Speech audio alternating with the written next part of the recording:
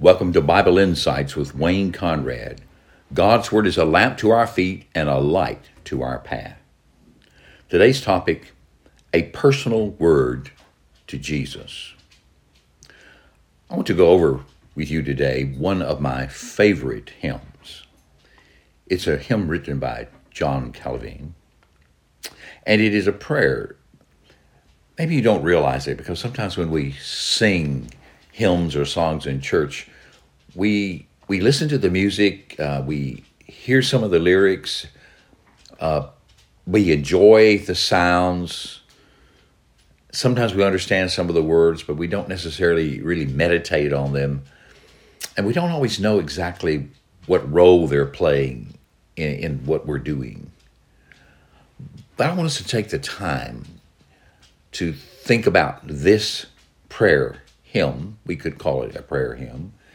It's a personal word to Jesus. We sing it. Sometimes we sing it at our church. And as I've said, it is one of my favorite hymns. And the reason is because it has within it a real heart conversation with my Lord and Savior, Jesus Christ.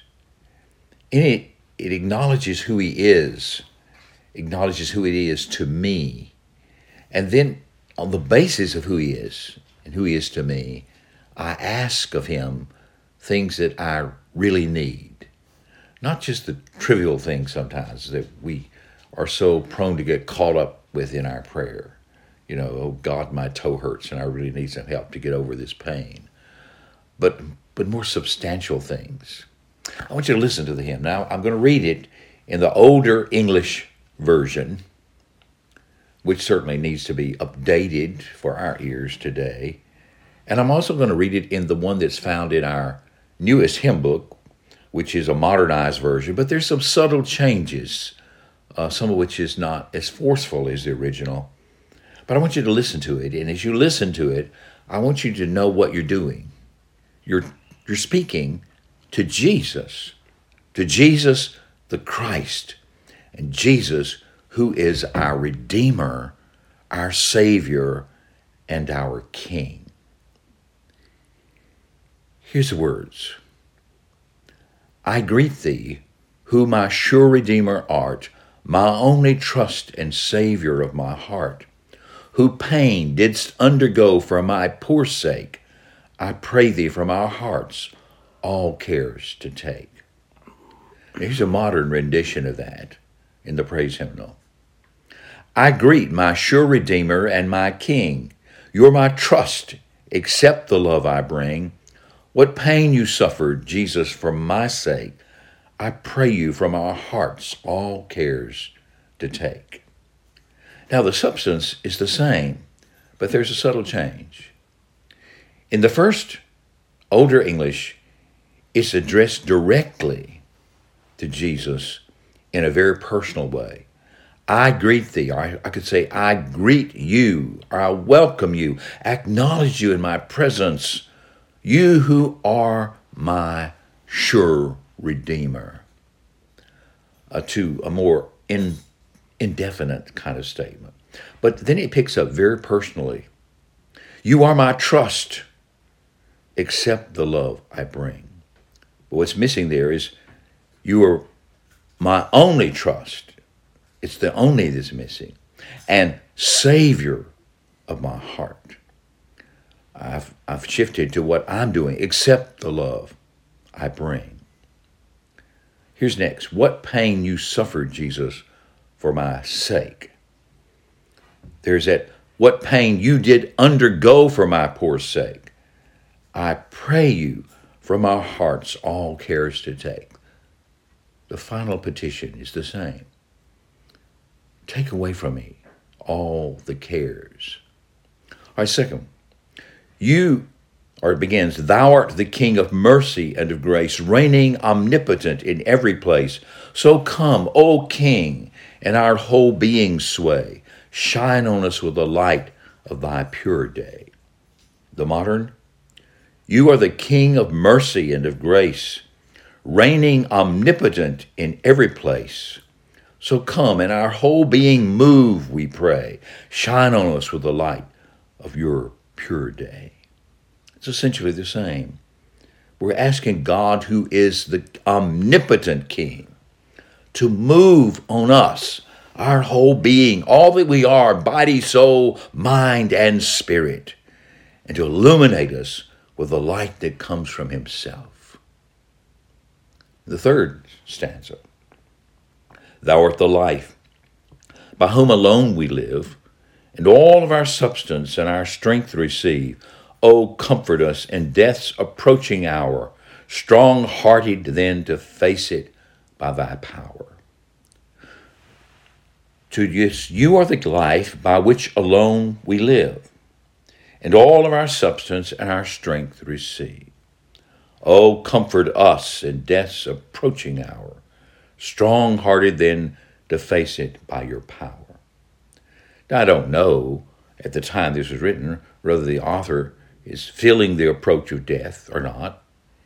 He obviously did not die then. But whether it's now we're staring it in the face or we're afraid of it because of things that go on, sickness, plagues, etc., death is always confronting us in this mortal life. And whenever it comes, if there's any opportunity before it comes, as believers in our Lord Jesus Christ, we want to face it with comfort that comes only from him who is our life.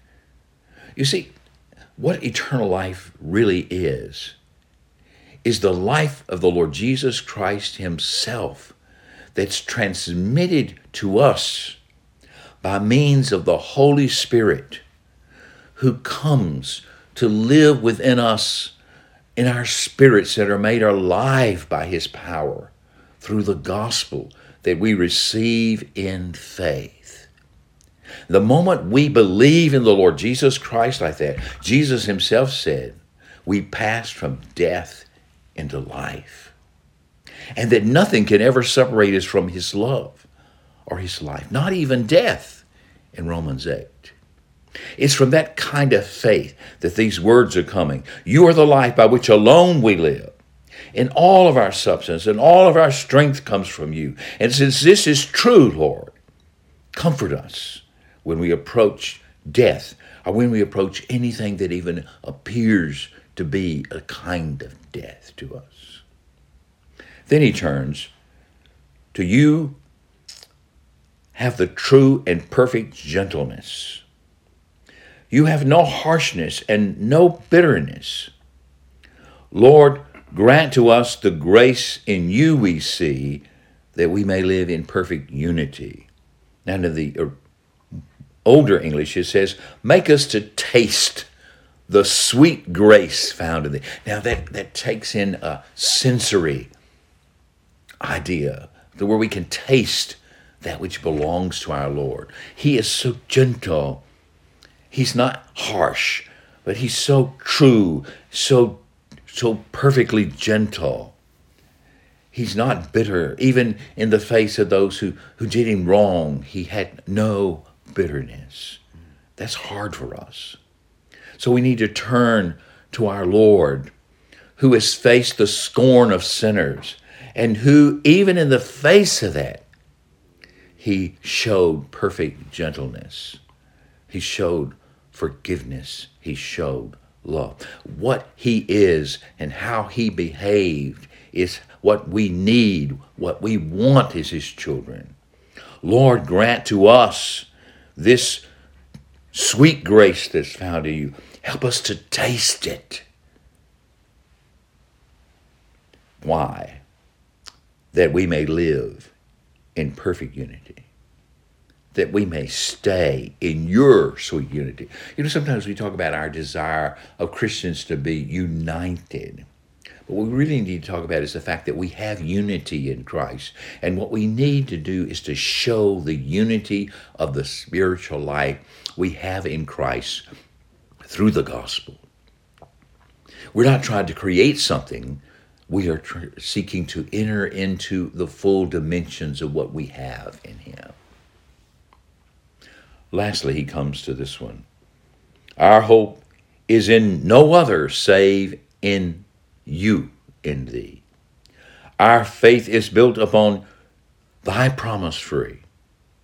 Now, the modern has it, our hope is founded on your holy word. Now, it's true that it's founded on God's holy word, but the hymn has that personal, it's him.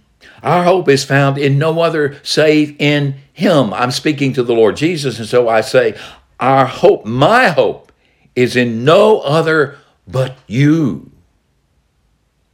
And my faith is built upon your promise free, your free promise. You see, Christ's promises to us as his children are not based on our merit. They're not based on what we earn. They're not based on what we can somehow get out of him. They're based on his desire to bless us with that which we most need, which is the fullness of life and joy in him.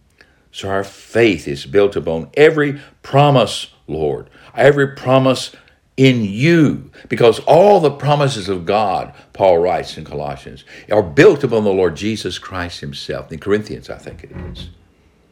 All promises, all those covenant promises, they're all found in Jesus Christ. He is the yea and the amen. He's the yes and so be it of every promise of God. In light of this, Lord, grant us such strong and pure faith.